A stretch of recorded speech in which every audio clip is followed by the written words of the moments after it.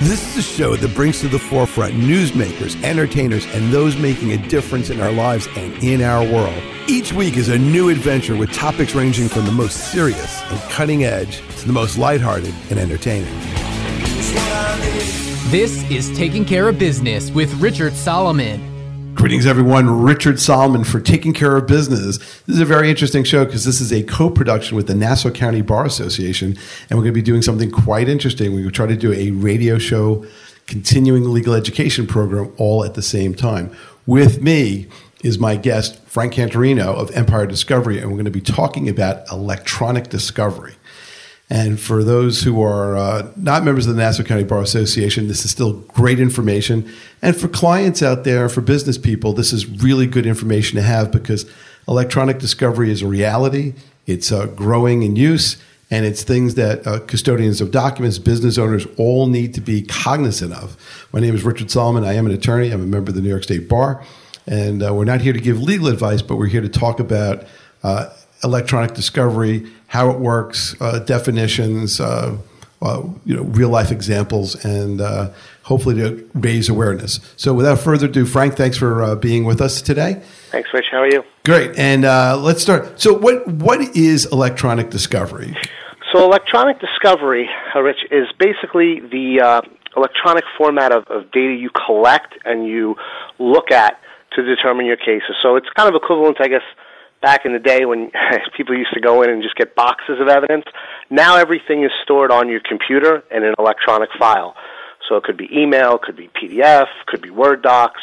And basically what we do is we go in there and we capture the evidence and give it to you so you can look at it in the same way you crack open a box, but instead on a computer in a reviewable format in a database.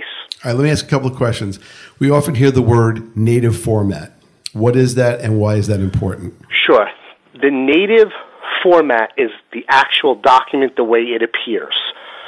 So what happens is when you go through the entire process, metadata gets extrapolated out. So metadata would be the to, the from, the CC, who created the document.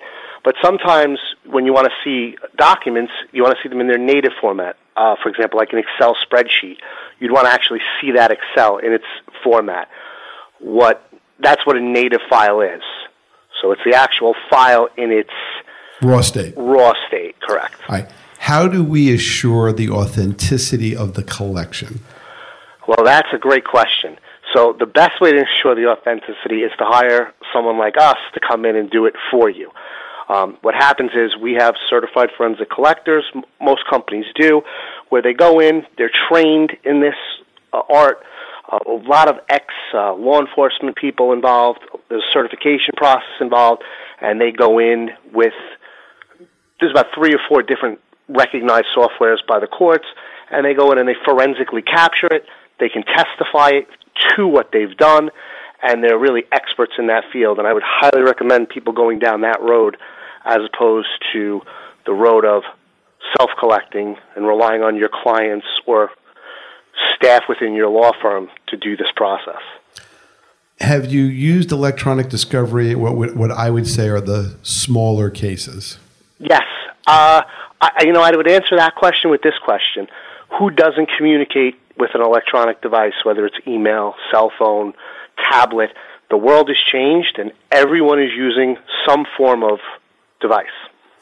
Now, what I've noticed is that in the federal courts, and this is just my limited worldview, it seems as though, and I've gone to a lot of classes on electronic discovery, and it seems as though electronic discovery is very prevalent in the federal courts and really not so prevalent at all in the state courts, even in the commercial division cases. Do you notice that? Do you have a lot of federal court cases? Yes, we do have a lot of federal court cases. The state courts are behind, but I think it really also depends on the state. Obviously, New York is a little bit more catching up. Some other states, we do a lot of work outside in the states of like Florida and down south, and the courts are definitely a little behind. But I in the next couple of years, just again, technology is forcing everyone's hand. If everything is done via email or text message, you're going to get to a point where how are you going to do a case without electronic discovery? What are you going to do? How are you going to get that phone and all the data off of it into something you can use in court in a real-life scenario? And I think, like I said, in the next couple of years, you're not going to have an option. If you're not ahead of that curve, you're going to be left behind. Now, I do know that in some of the cases in which I've used electronic discovery or electronic discovery holds, the first thing that I've done is, probably with the initiation of the case, is I filed a notice that says, please preserve all digital evidence. I believe they call it an e-discovery hold in the trade. Yes. And I've created, in fact, I think you have forms and things like that. But essentially that's what I, as a lawyer, have done in my cases, where I just send the notice out. I usually send it to the opposing side's client, because when you serve the complaint, there's no counsel necessarily hired at that point, but I still want to make sure that there's a notice. And then as soon as there's an answer, I refile the e-discovery hold. And I try to actually make sure that in my preliminary conferences that I repeat either the request for electronic discovery, or I at least preserve my rights to take electronic discovery. Do you have any guiding examples or practice points for people about electronic discovery holds or the do's and don'ts? Yes, I've actually. So you have to be very careful, because every company, whether big or small, has retention policies. So if you do not do a lit hold, let's say, and this can be a very gray area where people say, well, our retention policy says we have to store emails for 60 days. After 60 days, we destroy everything. If you don't put that hold in place and the case lingers on, or they get wind and they delete it, they can always hit you with, oh, well, our retention policy says X, and this is when we deleted it. You didn't give us a hold, so therefore we weren't obligated to store any data. Happens a lot. It's a good trick that a lot of big companies use. Big law firms use these tricks. You have to be very careful. So retention policies drive that. So once you put the hold in place, it supersedes the retention policy of the corporation. So if it's 60 days, we purge all emails, and you have a litigation hold, guess what? If they purge those emails, now they have to explain to the judge why they violated the lit hold, which is much different than saying, we didn't get a lit hold. Our retention policy says this, Judge. I don't know what to tell you. Right, and then you're kind of in a bad spot. Right, because you could be caught with a charge of destruction of evidence. Absolutely. Yeah. The court is very strict on destruction of evidence, on spoliation, on anything that's done incorrectly, especially the federal courts, with electronic discovery. For too long there was a lot of games played, and they've really cracked down, and there's been many instances of even law firms getting into major trouble for not doing it correctly. So that's one of the real areas where I've kind of been at the forefront, is attacking these companies, the larger law firms, and working with the smaller law firms to help even the playing field. Because for too long, the bigger law firms were using electronic discovery to intimidate the small guy, bury them in data, and the knowledge wasn't there. They hired these e-discovery partners to intimidate and bully the smaller guy. And it's really changed the way cases are tried. E-discovery should not be the underlying factor of why a case is won or lost, and that was starting to happen. And things are starting to change because people like myself are getting involved in trying to really help the small to medium-sized guy. Now let's talk about the small to medium-sized law firm with the small to medium-sized client. What do you advise generally for people on both the taking of discovery and the producing of material? Let's start first about taking from the other side. How would you go about? You sit down with the lawyers, and let's say it's you and I. So I sit down with you and I say, okay, I need to get emails, and these are the topics. What is our discussion consist of? So here's what when if me and you're sitting down, we talk about, okay, these are the key custodians, these are the key time ranges in which I'm looking. That's the big key, because when you're dealing with companies or entities, typically these people have had emails for years. So we really try, in order to get the data size down and get the amount of documents you have to look at, which is what it all comes down to, down. We really need to kind of pinpoint the time range, if it's possible. If we can get down to a year, a month, the further down we can get and drill into what's really important, the better the case will be for you in terms of cost. And that's obviously what drives everything. The big law firm wants to give you all of Joe Smith's emails for the past 10 years. That's his goal, because he knows if he gives you 10 years worth of emails, the odds of you finding that smoking gun are very slim. But if me and you sit down and say, hey, we know Joe Smith was doing whatever he was doing in 2018 in this 6-month period, now we just slice that data 9 years off and how many months? It just changes the dynamic. So we really use those type of tools to go in and narrow it down. Now, once you've had it, I don't mean to cut you off, but I want to really cover a lot of territory for all the people listening out there. So once you've had your collection, is there a way for you to search? So let's say they did give you a mountain of evidence. Is there a way for you to search within that evidence to maybe find the needle in the haystack electronically? Yes. Okay. There's numerous different things we can do. And that can go down to something such as keywords. And we have a really amazing piece of software. Well, let's say you don't know. Let's say you don't know what happened. We can actually plug the data in, and we can see the most commonly used terms. Typically, when there's wrongdoing in corporate America, they don't come out and say it, and that goes back to the Enron, where they were using like hot-button terms to describe what they were doing. We have software that can go in and actually tell you how many times a word was used. So if you see like a weird word used an enormous amount of times, you can then click on it and see that document and kind of see how it's used in an email. So it's a very cool piece of technology, and it's used really to uncover when you don't know. All right. At what point do we transition from the technology to eyeballs? Because at some point, there's got to be a human factor of reviewing the information. There's still gut instinct, and there's still connecting the dots by attorneys and litigation support staff. So when does that transition take place, and what did the technology do, and then what do the humans have to do to pick it up from there?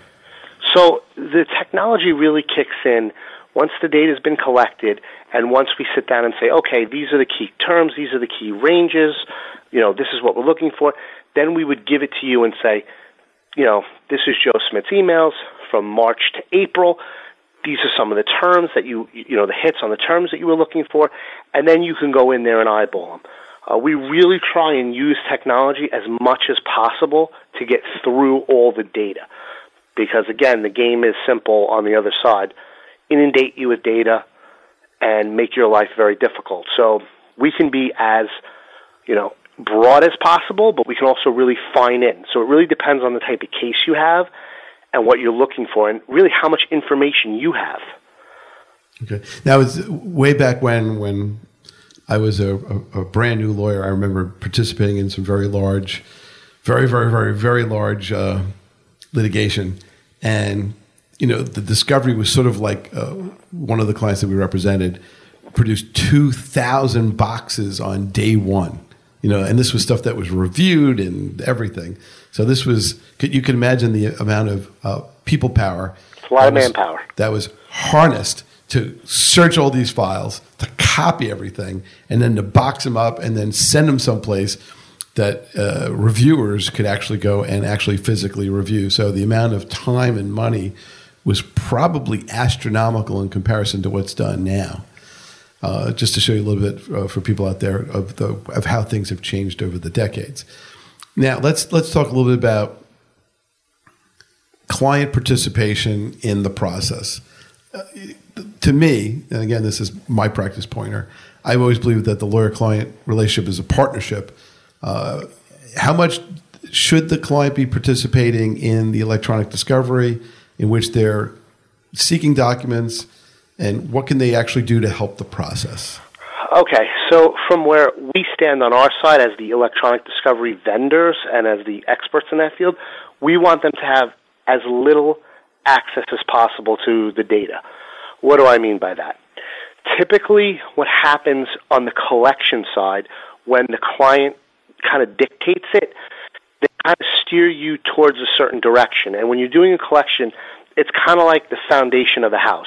You want to get everything, and you want it to be secure. You don't want to have any influence. You want to get a pristine image of that person's inbox, and then from there you, the attorney, can talk to your client and say, give me some keywords, give me some dates, and drill down. But from the collection side, the client should not have any involvement. Because what happens, once the client starts to self-collect, starts to influence, it hurts the defensibility of the case. Because now, if we get called before the judge, we didn't follow the proper protocol. We were guided by the client. So God forbid the client guides you in a way where he doesn't want you to see something. We're left, all of us, the attorney, the vendor, we're kind of left holding the bag. So it's a very dangerous position to be in.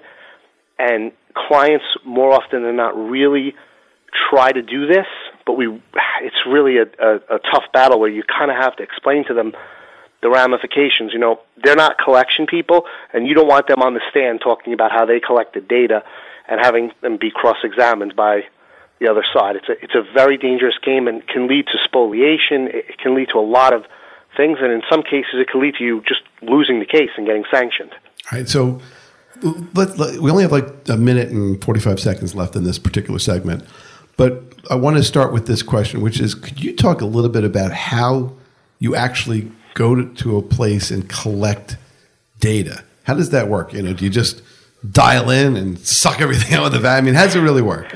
So we can do it two ways. We can go on site, and basically what we do is we go on site with software, and we'll bring drives. One drive. Let's say your computer is a terabyte. We'll go out with a terabyte drive, and we'll clone the computer exactly as it is. We'll do a mirror-by-mirror image of the computer. So we have a pristine copy. So if someone ever says to us, like what you said to me earlier, how do we know this is, it's all here? We have the whole image of the computer. We can literally rebuild your computer as it stood on that day. So that's obviously one way. Remote collection is another way. Typically, a lot of people use cloud email now, Gmail, Yahoo. We can go up into the cloud using a software and pull it right down. All we need is username and password, and then you can reset it after we collect it.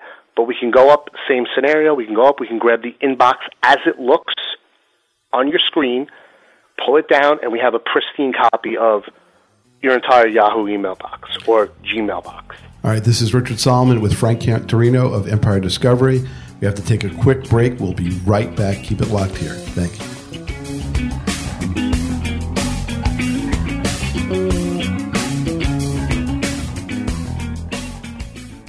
You're listening to a podcast from LIU Studios. If you like what you're hearing, please leave a rating and review on iTunes and subscribe to this show on your podcast app of choice. For more of our programs or to support LIU Studios, visit wcwp.org.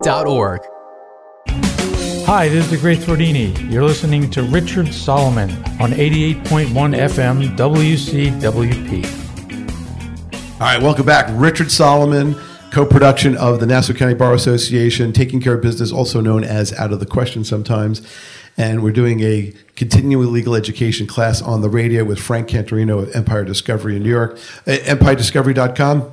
Yes. All right, cool. And if you need any information, go there. All right, so let's talk about sort of one of the middle steps in all of this, which is the meet and confer. I know that that's a term more often used in federal court, but we see it a lot. What is meet and confer, and what is your view of meet and confer? Sure, and I also think that even in the state court now, and like I said earlier, as you're getting into a world where everything is electronic, a meet and confer meeting or a meet and confer style meeting is very important. Meet and confer is where you get together with the other side and you talk about how you're going to transfer all this information. So I have, let's say I'm the defendant and I have X corporation. I'm going to talk to you, okay, these are the custodians I'm going to give you. These are all the employees of the company. This is all the dates I'm going to give you. This is their email. This is their cell phone. These are where the servers are. So this can be a very tricky process. And I highly recommend that, if you don't have it internally at your law firm, you bring in someone who really understands the e-discovery landscape. This is where cases can be won and lost, because if you're not savvy and you're not educated, you can get badly hurt if the other side is. And now you were saying in pre-production that there are some attorneys whose whole dedicated, scope of work in the law firm is just electronic discovery. Absolutely. So how does that work, and where do you fit into all of that? So there is, especially in New York City, there are many of the top 100 law firms that have created this position where they have e-discovery partners or e-discovery lawyers. They don't have their own clients. Their sole job within the firm is to handle e-discovery. And that can mean one of two things. That can mean handle e-discovery, or that could mean make your life miserable. Okay. So typically what I've done in my consultancies is I've gone up against these people and really just kind of leveled the playing field. They know how the e-discovery rules work, and they also know how data works. So they're kind of masters in that field, whereas most of your audience is probably experts in the legal field. So it's a different game, and like I said earlier, the bigger law firms for a long time have been leveraging this scary e-discovery to intimidate and bully people who aren't as savvy. Right. In terms of the actual exchange, the physical exchange, are documents produced on hard drives? Are they posted in the cloud? Is it all of it? Tell me how the mechanics work, especially. I'm sure there are cases where it's a flash drive, and I think there are probably other cases where it's just much bigger. So how does all that work? Yeah, so typically what will happen is we'll collect our data, they'll collect their data, they'll do their initial review, see what documents are relevant to the case, then they'll turn that subset of documents over, typically on hard drive, sometimes on like a file transfer if it's small enough, but most of the time it's hard drive, and they'll turn over to you the agreed upon specs. And that's another big thing you need to understand. You also need to discuss in the meet and confer how you want them to send you the data. If they send you 10,000 PDFs that aren't searchable, that's probably not going to be very easy for you to manage. So that's another area where we really come in, is we can actually help educate and tell you how you want them to turn that data over to you. You never want to take non-searchable PDFs, and sometimes that's what people offer you. So, you want to try and get data in a format where you can put it into a database if it's big enough and review it quickly. And these are all little tricks that the other side and these e-discovery people will try to use, again, to bury you in data. All right, so let's talk about, they back up the truck, and because that's how we did it in the old days. They back up the truck and they, deliver, all this stuff. When you are the receiving party of information, how do you analyze it? What do you first look at? What do you look to see? Do you see about formatting and? Yeah, when you receive it, so typically you want to nip it in the butt right in the beginning. You want to go into that meet and confer and say, listen, this is how we want to receive data. We want to receive native, like what we talked about earlier, we want native files, we want metadata fields. Metadata fields are very key in terms of slicing and dicing through data, because that'll give you the to, the from, the CCC, the subject. You can use those metadata fields to search. So we would really lay out the specs at the beginning of the case and then demand that that's the way we receive it. So it's very important that you do that at the beginning, because if you try and do it at the end, they're going to say, well, we gave you what we gave you, you didn't ask for it, and it's going to be too expensive. I've seen this happen so many times where people say, well, now it's too late. It's too expensive for us to change the way we gave it to you. And then they'll go before the judge and they'll say, listen, this is going to cost $100,000 to fix. They didn't ask for it, so it's on them. And, that's a tough argument. So it's very important that you set the terms with the other side at the beginning, and you're very clear, it's written out, it's agreed upon. Then you will not have the back the truck up problem, thank God. All right, so let's say that you're looking for like a word process document. I know that if you get certain kinds of word process documents, there's metadata that actually tracks the changes in the documents as opposed to a PDF, which doesn't really have that. Could you talk a little bit about that and any insights you may have on that? Sure. PDF is obviously a tough thing, because a PDF is just a picture. But yes, with Word docs and different documents, you can see when changes were made. And too often, again, this goes back to the forensic collection and back to getting the data in its pristine state. Typically people have a lot of those changes will be in there, and we can go in and we can find them. And there's numerous different things you can do when you get inside into the forensic image, down to the point where you can almost see deleted data. That's obviously another big factor. People think just because they delete it off their computer, it's gone. But when you capture that forensic image, you also capture the Slack space, which also can open up Pandora's box to deleted files, deleted Word docs, deleted things that people didn't want you to see. And that must be very dynamic in litigation. Yes, it goes to say, and people talk about it all the time. You see it happening, and even in the real world now with Twitter, nothing is ever deleted. So once you put something electronically out there, whether it's in social media or whether it's on your computer or whether it's down to what you were searching on your web browser, we can get it, and we can see what you've done. Which is why the phone is the greatest invention in the world. It really is. And you're seeing law enforcement use forensics more and more. I mean, this is how things are happening. It goes back to what I said. And if people are not moving in that direction in terms of thinking of how am I going to handle cases with electronic data, they're just going to be left behind.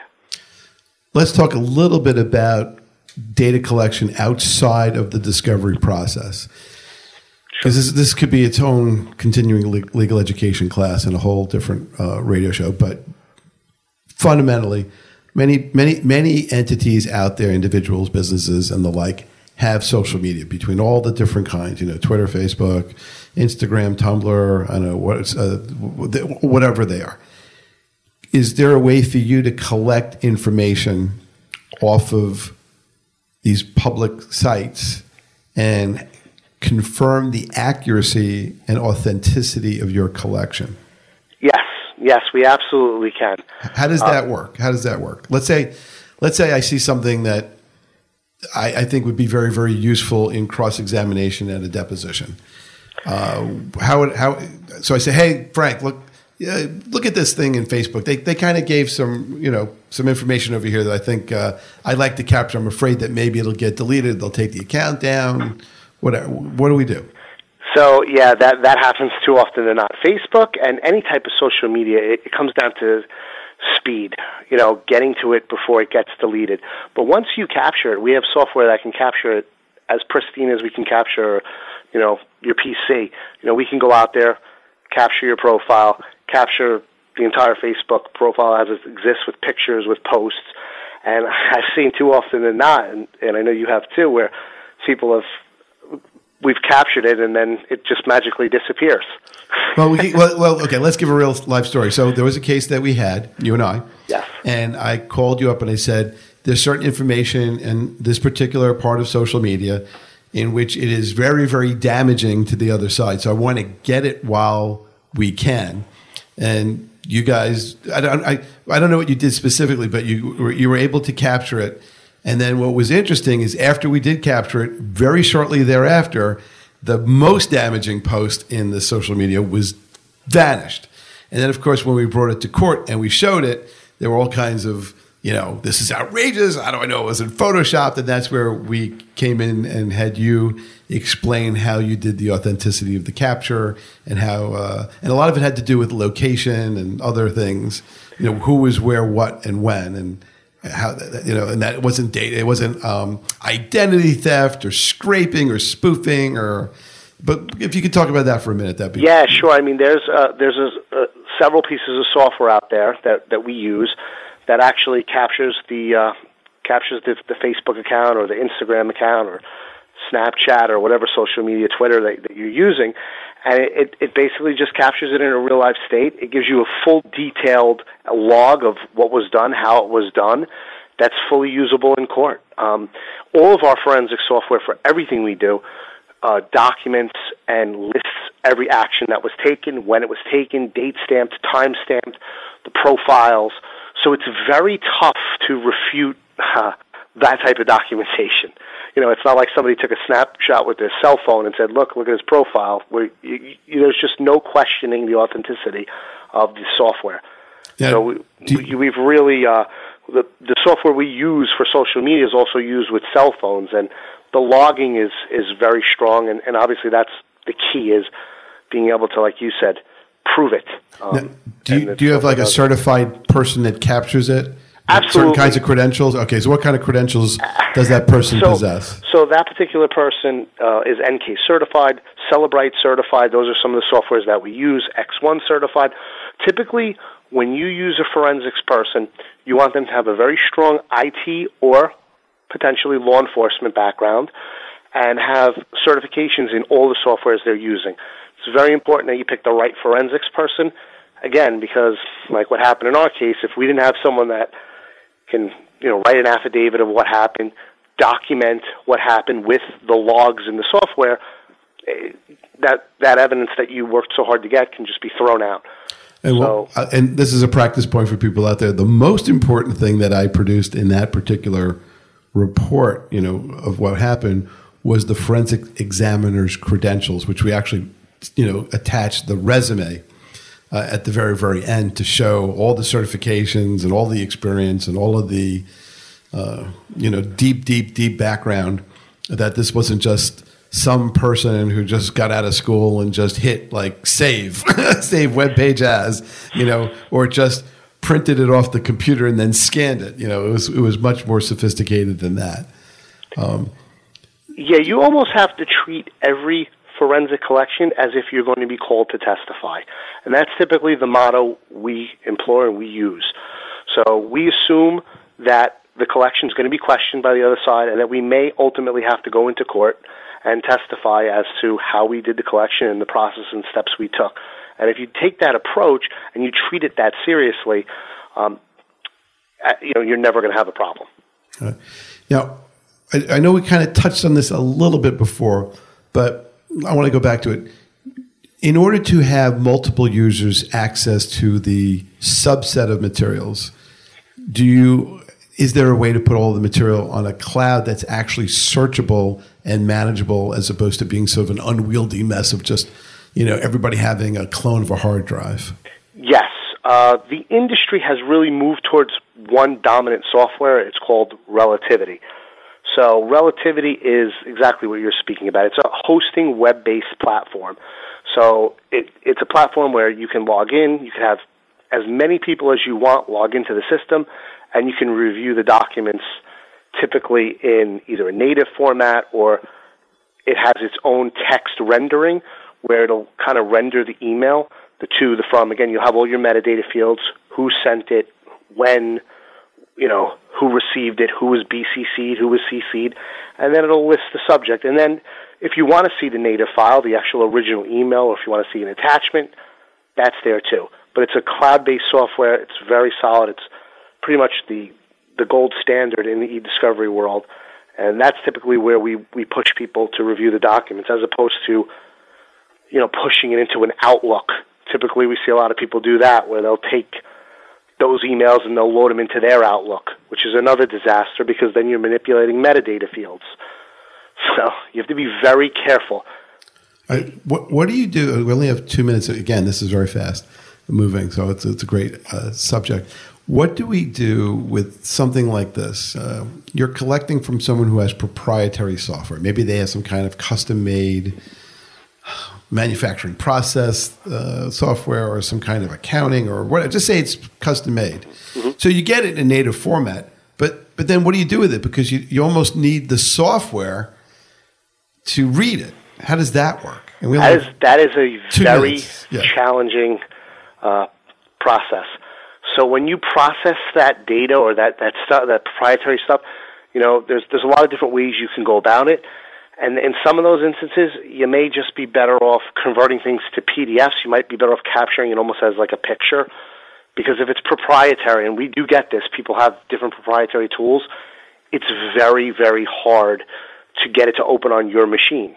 We may be able to open it because, we bought the software and we can open it, but you might not. So when you put these type of tools into platforms, the only way you can really open it is if you have that software. So that's an instance where you would have to either PDF or create some kind of Excel. There's a lot of data manipulation that will go into something like that, depending on the program. Right. Because the problem is, like, I noticed that sometimes party A will create a word processing document using some kind of software. And then they send it to somebody who's friendly and, whatever. And they get the email back, can't open, because it was written in software A and the other side only has program B.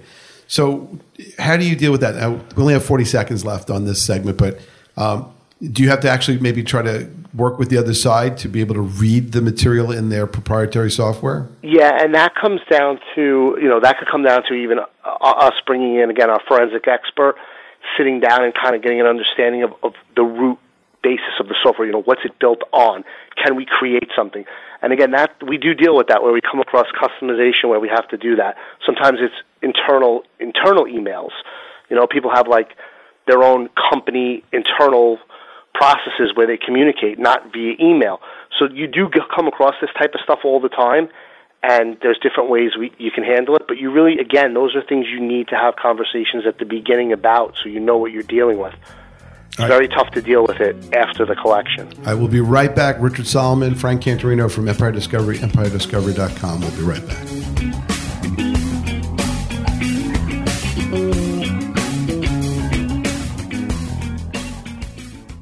You're listening to a podcast from LIU Studios. If you like what you're hearing, please leave a rating and review on iTunes and subscribe to this show on your podcast app of choice. For more of our programs or to support LIU Studios, visit WCWP.org. I'm Roger. I'm Tom. And I'm Vic. And we're Blue Race. And you're listening to Richard Solomon on WCWP 88.1 FM. Richard Solomon, Frank Cantorino. We are giving a continuing legal education class on the radio.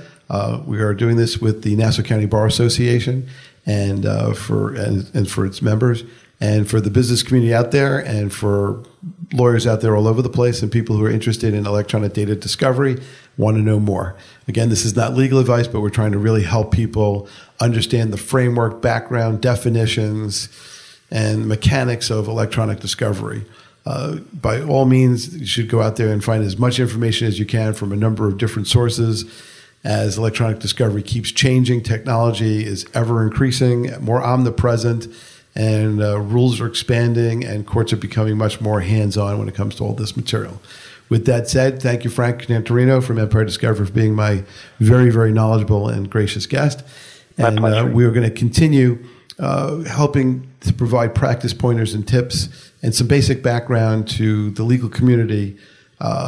So is electronic discovery used in domestic matters such as, like, say, a divorce or family court, things like that? Yes, absolutely. I've done a number of cases. Again, it goes back to what we said earlier where, everyone's communicating electronically.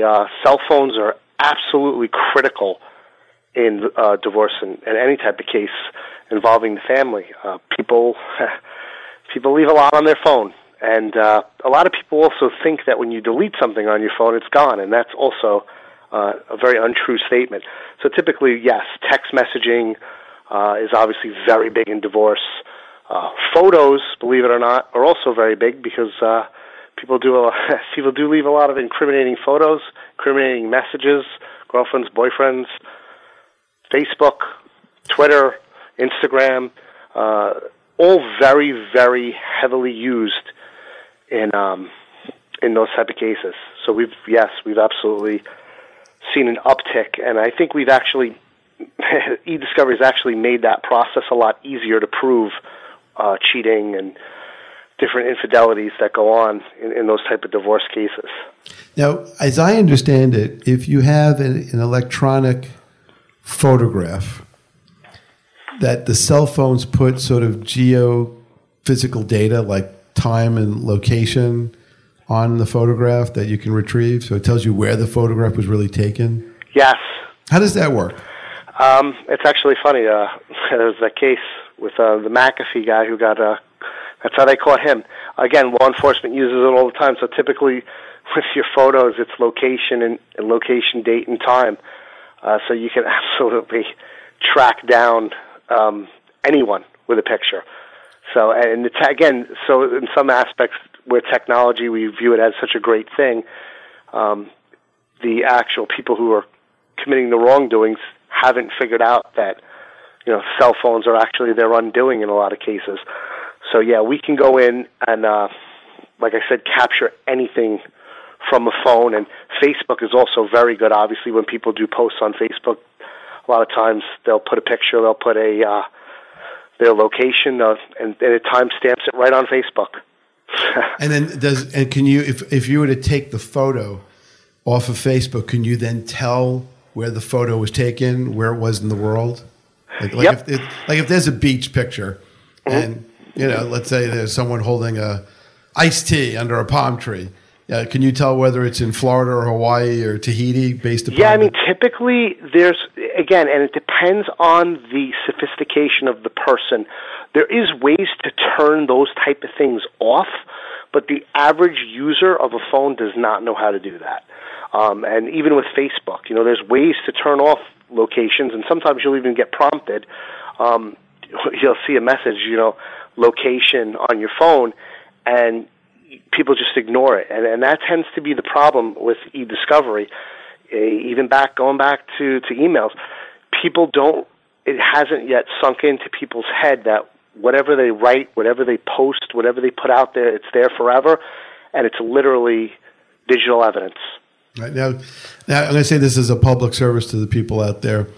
Be very mindful of posting pictures of children because people with not necessarily the best intentions can see ages of children, locations where they are, where they frequent.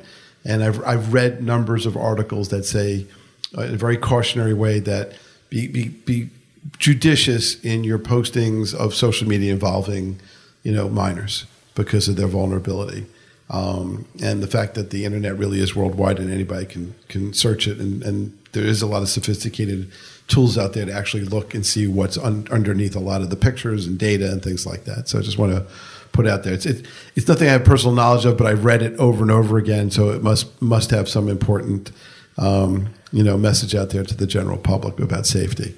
All right, moving on.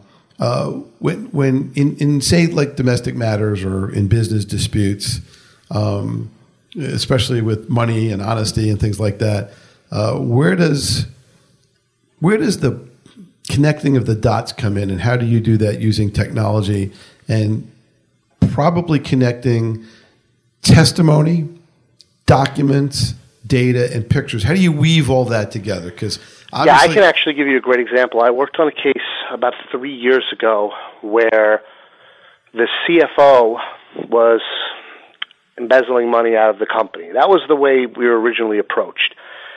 And we went in and we do a forensic investigation, which is similar to collecting the data, where we go in and we collect the data, but then we sit there and we examine the data. So we look at what happened. And what we noticed in this case, yes, the CFO was absolutely taking the money, but there was one problem that nobody knew. The IT guy was in cahoots with the CFO. So the IT guy was going in and deleting all the incriminating evidence. So no one could understand where these emails were and where all of the, shady stuff was. Everyone knew what was going on, but again, it's not what you know, it's what you can prove. So what we were able to do is we were able to get the actual logs and see that the IT guy was deleting the CFO's data. Wow. Yeah, now, so it was a very interesting case. Now, were you hired by the company because they were suspicious? Were you hired by law enforcement? The CEO. So what was it? There was a dip in profits, and then that alerted somebody? Yes, there was a major dip in profits, and no one could really understand why. And now we know why, because the IT guy was working hand in hand, which can be tough. The IT guy is kind of the gatekeeper to all of your data and all of your information. But again, in the e-discovery world, no one is above reproach, and anybody can be caught. And that's the good thing about it. So let's continue with this. So have there been instances where someone says to you, I just need to collect, or I need to get a subset of my own material. Let's say I have 100,000 emails, and I need to do some kind of financial investigation about monies that may be owed to me, and I got to piece together all these transactions because I got a little percentage of a commission here and there and whatever, and I need to know how to make my claim. How would that work? Sure. We've done many a case like that where someone will come to us, similar to what you said, and we can go in and we can kind of piece everything back together. The good thing about the forensics, like I continue to say, is it leaves that footprint. So any type of wrongdoing, any type of financial discrepancy, we can kind of go in and track down where and why and how it happened, and then present it to the end client. Does this work especially well with email? It works great with email. Email is the easiest source to go through. The only time you run into issues with email, again, it goes back to retention policies. So if you come across a company where they delete emails after a certain amount of time, or even cloud emails, because sometimes people purge cloud too, that's really the only time you run into problems piecing things back together, is when there's gaps in data. So let me ask you about BYOD, bring your own device. So let's say, for example, I work for a big company, but I bring my laptop and I use my personal email and a burner phone to conduct activity. How would you be able to kind of capture that or learn of the existence of that, short of a fishing expedition? I would tell you BYOD is a extremely dangerous process because it doesn't really exist. Once you bring your own device and you put company data and or email on it, the whole thing is discoverable. So my first piece of advice to you would be buy a separate BYOD device. Do not put any personal stuff on there because, again, anything that's on there, if there's a company litigation or something goes wrong, is discoverable. There's no way to segregate it.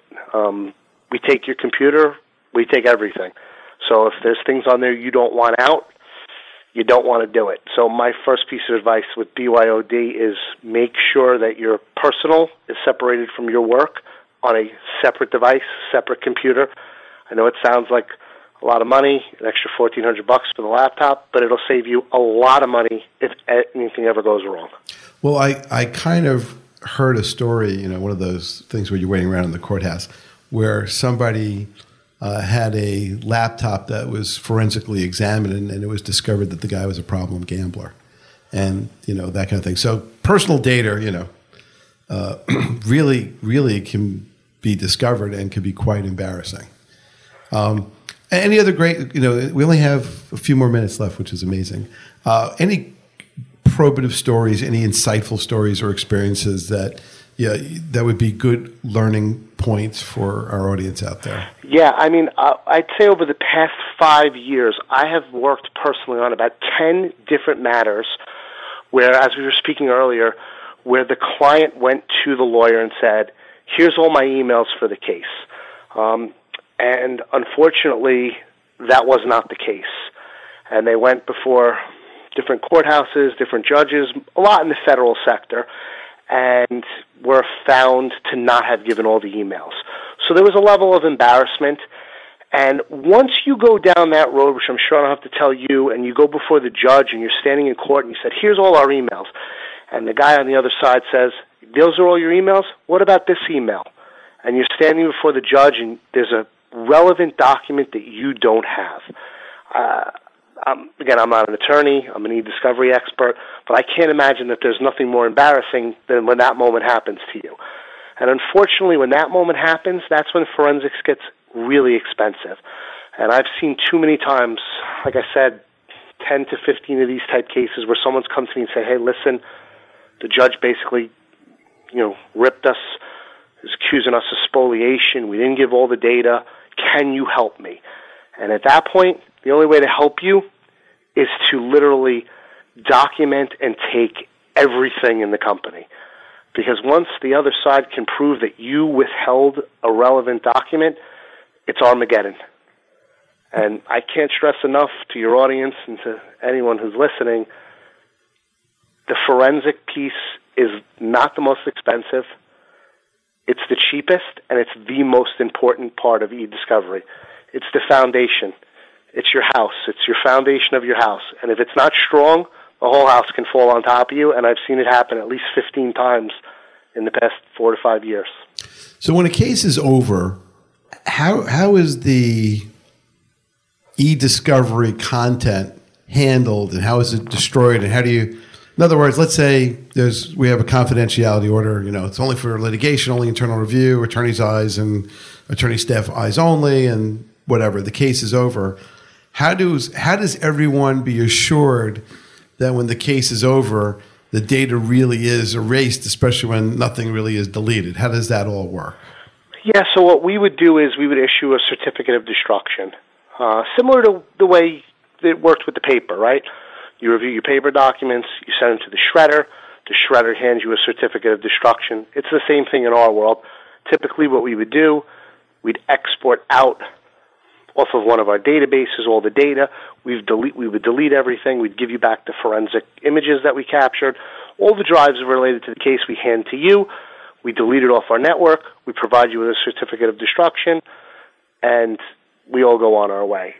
Now, would you do that for the law firm that hired you as well? Because if you transfer, typically, yeah, we would. Whoever hired us and paid us is who we would. Or if the client said, "Hey, give this to our law firm," we would do that.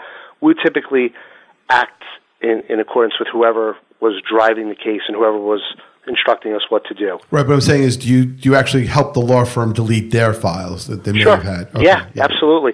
I mean, in most cases, we would just purge everything. It just really depends on what you guys want us to do.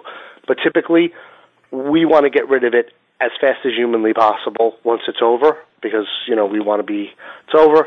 The case is over. We want our data back. We give it back to you, and we want our storage back.